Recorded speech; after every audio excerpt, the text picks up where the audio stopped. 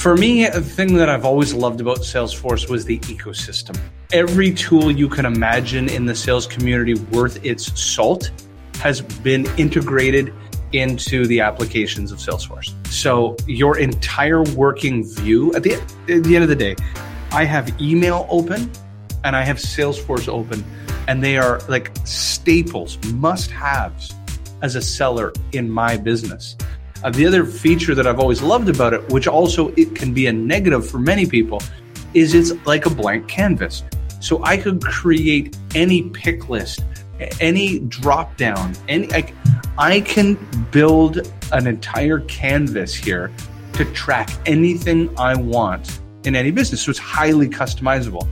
That in lies, though, its biggest problem is that most companies rely on the canned information in their CRM. They don't take the time to learn how to edit and design their own unique experience. And so it just becomes this massive data collection junk house, and they don't really know how to get much out of it.